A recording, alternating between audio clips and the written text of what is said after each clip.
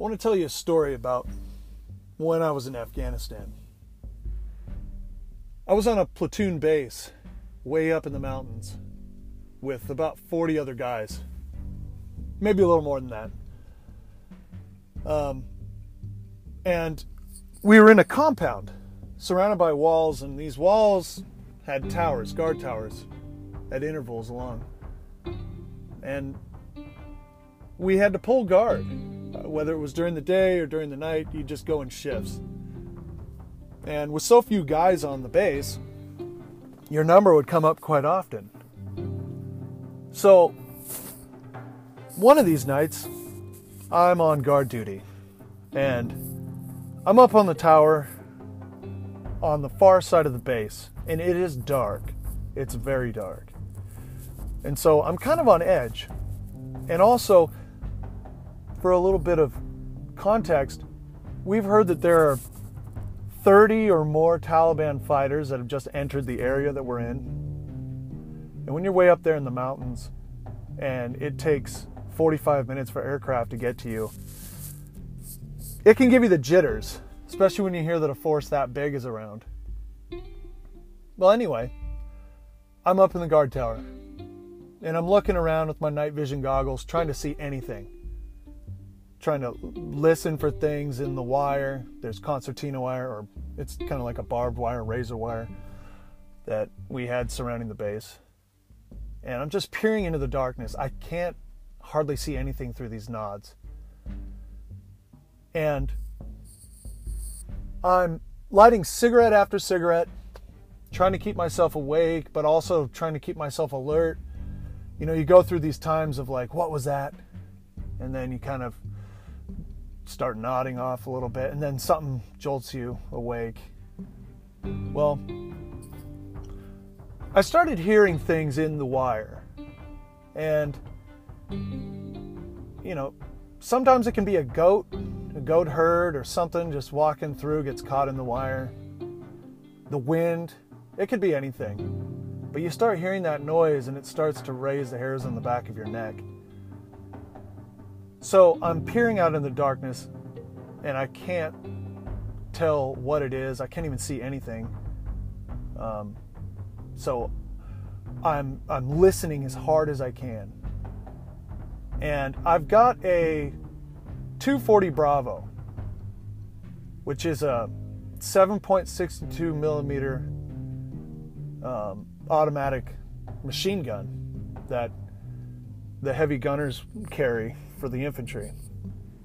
And I'm trying to think if I had jacked around into the chamber or not, and I wasn't sure.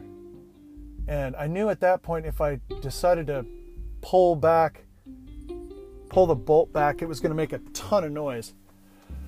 So what I did was I slowly jacked around into the chamber of my M16. I had an M16 and pretty much everyone else had M4s. It's just one of the things you deal with being a forward observer. You know, you're not going to get the greatest weapon. Anyway, so I jack around in there as silently as I can. And I'm sure that whatever it is heard me. And I'm starting to hear my heart thumping.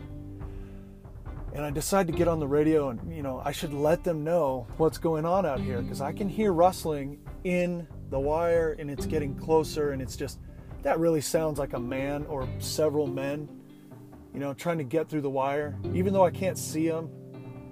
So I take the radio and I whisper into it because, you know, I have it on whisper mode. There's a mode that you can put your radio on that will put it in whisper mode, and you can just whisper really quietly, and then, you know, in case the enemy's near and they can't hear you. So I whisper in and I say, Cochrane Base, this is Tower 2. I think we got somebody in the wire. And all of a sudden, out of nowhere, say again, super loud. I did not have it in whisper mode. I had forgotten to put it in. So by now, and I can hear the rustling is starting to intensify, especially now that this loud radio blast came over. So I'm freaking out.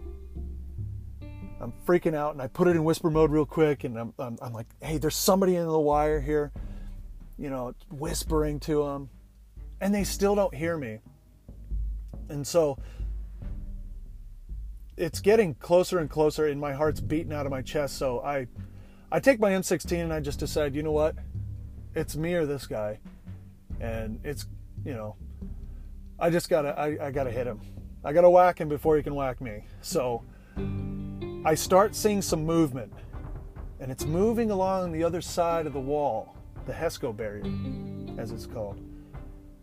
And I look out and I can see it's the headdress, or one of those head wrapping towel-like things, kind of like a turban, but it's technically not a turban.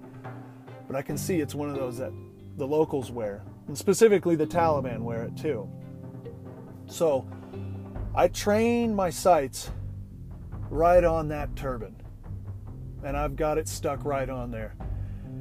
And I slowly switch it from safe to semi. And I'm starting to get ready, starting to move up to that trigger, and it's moving, and it's getting closer to me, and it's moving along the wall, and it's clearly a man. I can see him. I can see his head, I can see everything. So I'm about to pull the trigger, and I'm like, this is it. I really hope that this isn't just some local farmer that got stuck in the wire and is now coming to check out, what this wall is all about, because this is his last day on Earth.